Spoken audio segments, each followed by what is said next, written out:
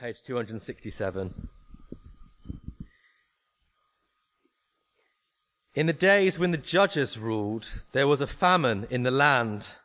So a man from Bethlehem in Judah, together with his wife and 2 sons, went to live for a while in the country of Moab. The man's name was Elimelech. His wife's name was Naomi, and the names of his 2 sons were Mahlon and Chilion. They were Ephrathites from Bethlehem, Judah, and they went to Moab and lived there. Now Elimelech, Naomi's husband, died, and she was left with her 2 sons. They married Moabite women, one named Orpah, and the other Ruth. After they had lived there about 10 years, both Mahlon and Chilion also died, and Naomi was left without her 2 sons and without her husband.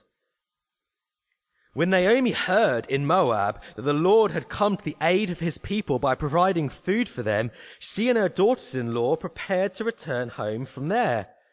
With her 2 daughters-in-law, she left the place where she had been living and set out on the road that would take them back to the land of Judah. Then Naomi said to her 2 daughters-in-law, "Go back, each of you, to your mother's home.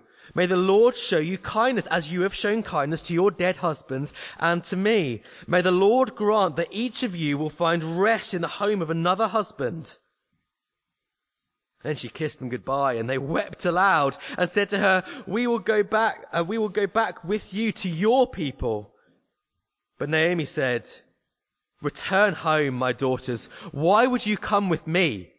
Am I going to have any more sons who could become your husbands? Return home, my daughters. I am too old to have another husband. Even if I thought there was still hope for me, even if I had a husband tonight and then gave birth to sons, would you wait until they grew up? Would you remain unmarried for them? No, my daughters, it is more bitter for me than for you, because the Lord's hand has turned against me." At this they wept aloud again. Then Orpah kissed her mother-in-law goodbye, but Ruth clung to her. "Look," said Naomi, "your sister-in-law is going back to her people and her gods. Go back with her." But Ruth replied, "Don't urge me to leave you or to turn back from you. Where you go, I will go, and where you stay, I will stay. Your people will be my people, and your God, my God. Where you die, I will die, and there I will be buried.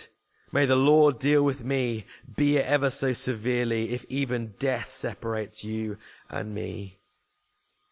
When Naomi realized that Ruth was determined to go with her, she stopped urging her. So the 2 women went on until they came to Bethlehem. When they arrived in Bethlehem, the whole town was stirred because of them, and the woman exclaimed, "Can this be Naomi?" "Don't call me Naomi," she told them. "Call me Mara, because the Almighty has made my life very bitter. I went away full, but the Lord has brought me back empty. Why call me Naomi? The Lord has afflicted me. The Almighty has brought misfortune upon me." So Naomi returned from Moab, accompanied by Ruth the Moabite, her daughter-in-law, arriving in Bethlehem as the barley harvest was beginning. We're on. Let me ask you 2 questions. What could shake your belief in God's goodness in your life? And how would you respond? Now, maybe you already do doubt God's goodness. Perhaps if you've lost your job, your home. Perhaps if you had a relationship that ended badly. Perhaps if you had lost your spouse. What about your children? Today we're starting the first chapter of the book of Ruth. Now, this is going to speak directly into these questions. Now, the book of Ruth is recognized by many to be one of the most beautiful biographies ever written. Now, it focuses on some interesting but pretty ordinary women. Yeah, let me say it's women. It focuses on women. There's a couple of characters who aren't women, but the key ones that it focuses on are women. Now, there's tragedy, there's despair, there's cunning, and there's kindness. Now, as with every book in the Bible, it's going to show us quite how extraordinary God is. So how can this petite little account, it's only 4 pages long, written 3,000 years ago, speak into our life and our darkest moments today?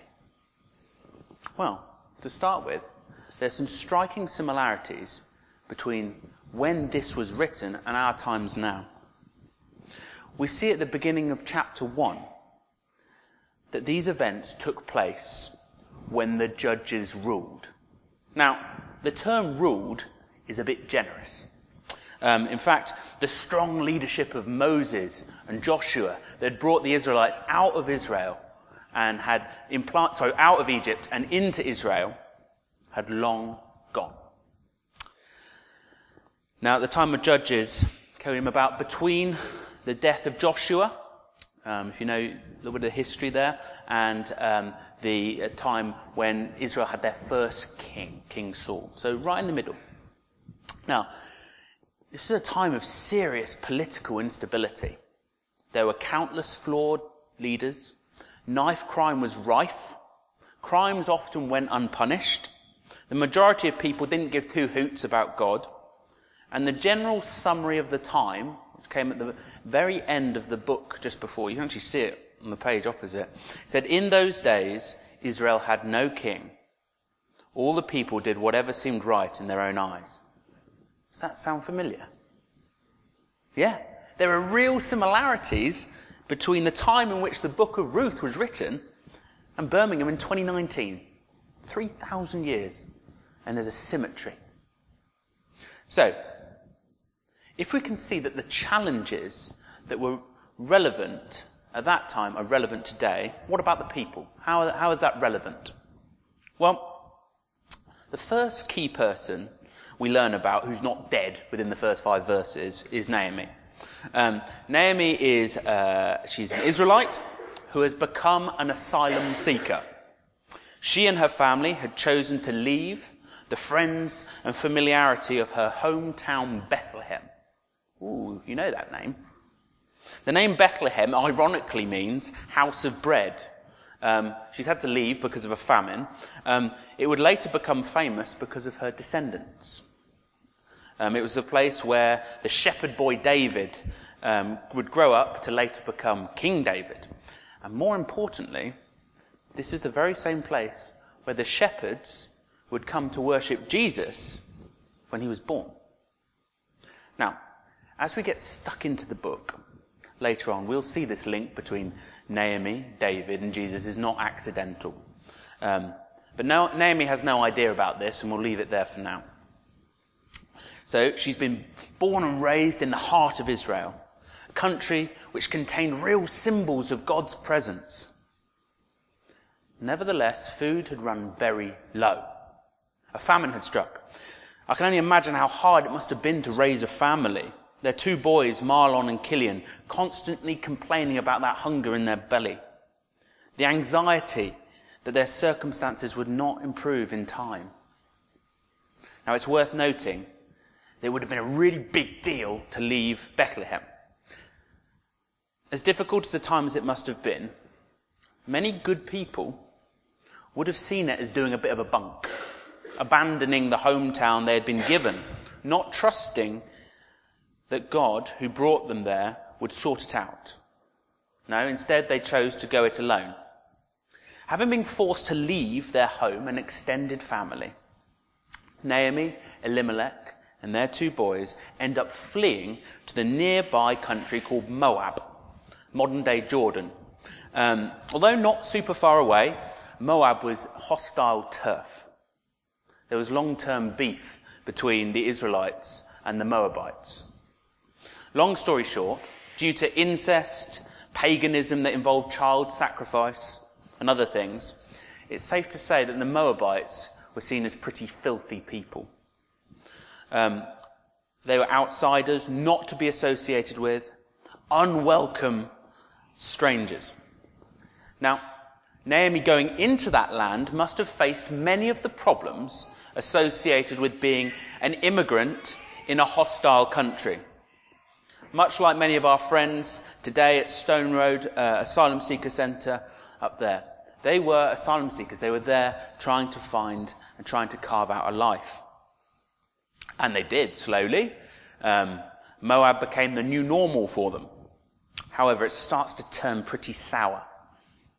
One by one, Naomi loses her nearest and her dearest. Firstly, her husband dies. Then there's perhaps a brief period of hope as her sons marry. You can imagine the unsubtlety of the grandma or potential future grandma dropping massive hints about grandkids. But over a 10-year stretch, she loses her 2 sons. Not a single grandkid to pour her hope into. Now Naomi is one of 3 widows, alongside her 2 daughters-in-law, Orpah and Ruth. Even today, this is a pretty hellish trauma. Your worst nightmare coming true. However, with no men in Naomi's life, be they sons, sons-in-law, husband, she was in a terrible financial situation. She couldn't inherit a husband's pension scheme. There was no life insurance payout. There were no benefits to apply for. There was no bank of mum and dad to call on, and she couldn't crash on any of her extended family's sofa. She was too old to remarry. Financially, she was shot away. Emotionally, she was broken, and she knew it. Her daughters-in-law were childless widows in a culture where all your security came from family. The only logical hope for them was to remarry. To Naomi, it must have seemed like her life had gone up in smoke. She certainly thought so.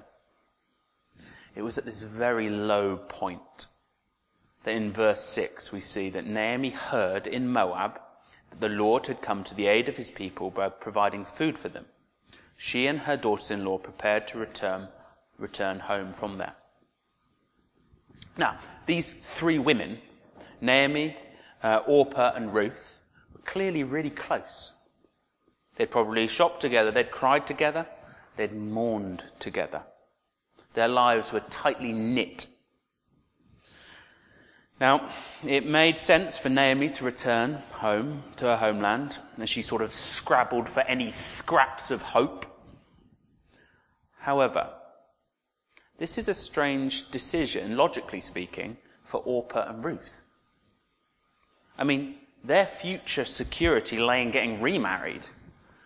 Something only really possible in their home culture, realistically speaking. Now, this was something that Naomi was acutely aware of. And whilst the daughters-in-law have set off with Naomi, it was customary in this culture to walk a bit of the journey with your visitors who were leaving. So they got up, the daughters, and they were walking with Naomi. Now, verse 8 reads this. Naomi, speaking to her daughters, is able to give them a bit of practical sense. So it says this. Verse 8. Go back, each of you, to your mother's home. May the Lord show you kindness, as you have shown kindness to your dead husbands and to me. May the Lord grant each of you will find rest in the home of another husband. Then she kissed them goodbye. They wept aloud and said to her, we will go back with you to your people. Now you can just feel the raw emotion of this.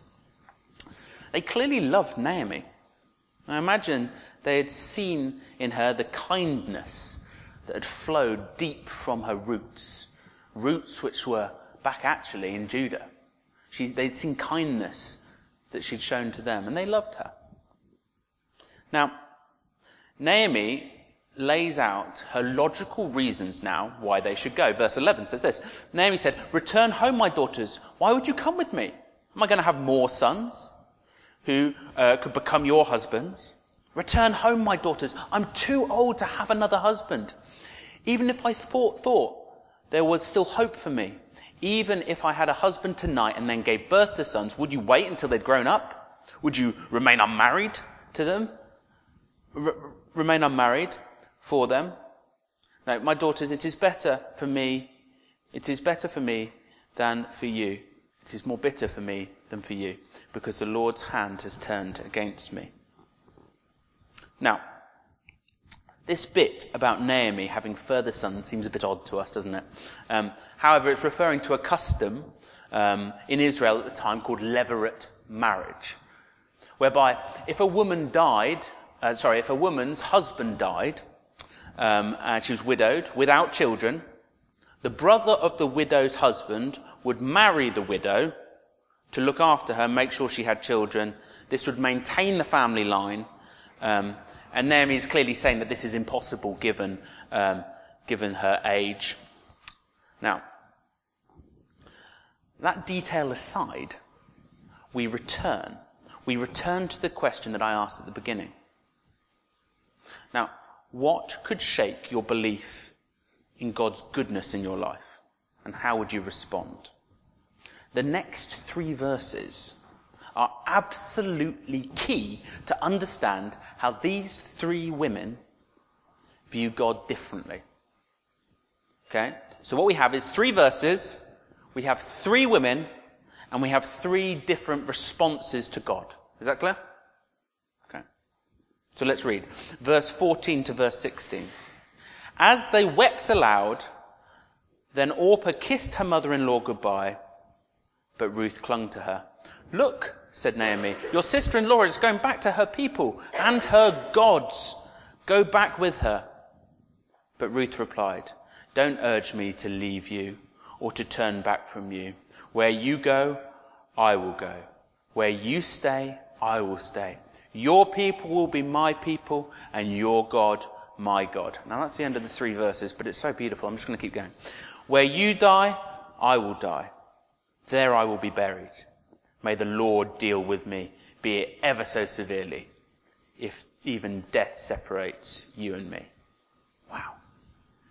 Now, the first response we see is from Orpah. She leaves. She makes what's on the surface of things the logical decision. She cuts her losses. She returns to the comfort of her hometown. She returns to the gods of Moab. She sees her future as being where she can remarry. She abandons Naomi and Ruth. She's sad. She likes them. She loves them. But she makes the logical decision.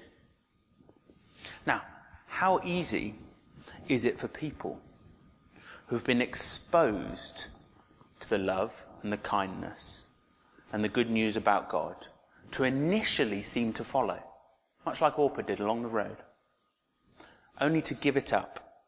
Give it up when things get tough. They decide that there's more hope in pursuing a romantic relationship than pursuing God. They decide that there's more security in pursuing a career than pursuing God. And they decide that there is more life in pursuing comfort than pursuing God. We'll see later in the book of Ruth that she was mistaken. But we never hear from Orpah again, in the Bible story at least. She's blotted out from history by her own choice. That was the first response. Now the second response we see is Naomi. Now emotionally she is broken and she is bruised from her difficult life. Her own faith hangs by a thread. She's taking herself, crawling as it were, back to Israel. Her vision is so clouded by tears that although she still believes in God, she seriously doubts his goodness. Naomi therefore tells her daughter-in-law to leave her. You can see how she views God later in verse 20. She said to them, do not call me Naomi. So she's speaking to the people back in Bethlehem now, but this shows what she thinks. Do not call me Naomi, call me Mara. The Almighty has dealt very bitterly with me. I went away full, and the Lord has brought me back empty. Why call me Naomi? When the Lord has testified against me, the Almighty has brought calamity upon me. Naomi doubts God's kindness, but she does cling to his reality. She knows she's got to get herself back to Israel. By hook or by crook, she needs to get back to Israel. She's clinging by her fingernails to her faith. But she, step by step, takes herself back to the only place that she's ever really known there to be life. We see God's grace here. Naomi doubts God's goodness. She voices it. But God does not cut her off because of this. God has plans that are bigger than her perspective. There is hope coming later in this story. Now, this is a real-life application of Jeremiah 29, verses 11 to 14. You've probably heard it before. For I know the plans I have for you, declares the Lord, plans to prosper you and not to harm you, plans to give you hope and a future. Then you will call on me and come and pray to me, and I will listen to you. You will seek me and find me. And when you seek me with all your heart, I will be found, declares the Lord. I will bring you back from captivity. Now, this quotation, which is actually written after the time of Ruth, talking about the people of Israel, is often taken in isolation. Okay, it's often taken way out of context. Now, this is absolutely dangerous. I didn't really flow that sentence, but it is very, very dangerous. Now, the reason being is this. It makes people think that God only ever has plans for good in your life, right? That's what it makes it think. As in, it's only ever going to be good. And if it's not, then God's not really got plans for you. Now, people forget to quote the verse before it, before this verse in Jeremiah 29, actually verse 10 it would be, which actually speaks of 70 years of slavery, okay? Or the following verses speaking about people calling on God. So do you see that actually that it's not just that God has plans for you, but he has plans, if you think about it, that even though bad things are going to happen, you're going to call on God and he's going to show himself to be real. Now, what can we take from this? What can we take from this? When you know that your faith is hanging by a thread, some of you in here today may be feeling rather like that. When you feel like you've been buffeted, bruised by the storms of life. You know what you do? You don't need to know it all, but you just take yourself back to God. I don't mean get on a plane and go to Israel. I mean pray to him. What we can take from Naomi is that even though she has doubts, she knows she needs to take herself back to God. If that's you this morning, you can do that just by praying or asking someone else to pray for you. Because God's presence is not found in one land anymore, but in everyone who calls on the name of Jesus. Now, the final response to God when faced with pain is from Ruth herself. To understand her beautiful response, we need to understand what Naomi has told her to do in verse 15. If you look in verse 15, it says, "Look," said Naomi, "your sister-in-law is going back to her people and her gods. Go back with her." Ruth rejects these gods. She has seen a more beautiful God, a God that was communicated to her via Naomi. This causes Ruth to do something extraordinary. Ruth abandons the known and the familiar, Moab, for the unknown, Israel. Ruth, in any kind of meaningful, logical sense, gives up the prospect of marriage. Ruth gives up the promise of comfort to cling to an aged woman. In essence, Ruth chooses death. But the bright light shining pierces the page, the bright light of her faith at the end of verse 16. Your people will be my people, your God, my God. Ruth chooses death. But her eyes are open. Now, Naomi has a different perspective to Ruth.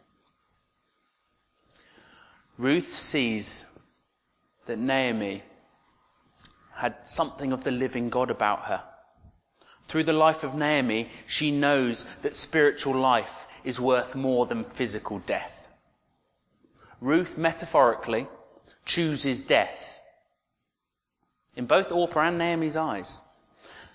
However, Ruth has that different perspective.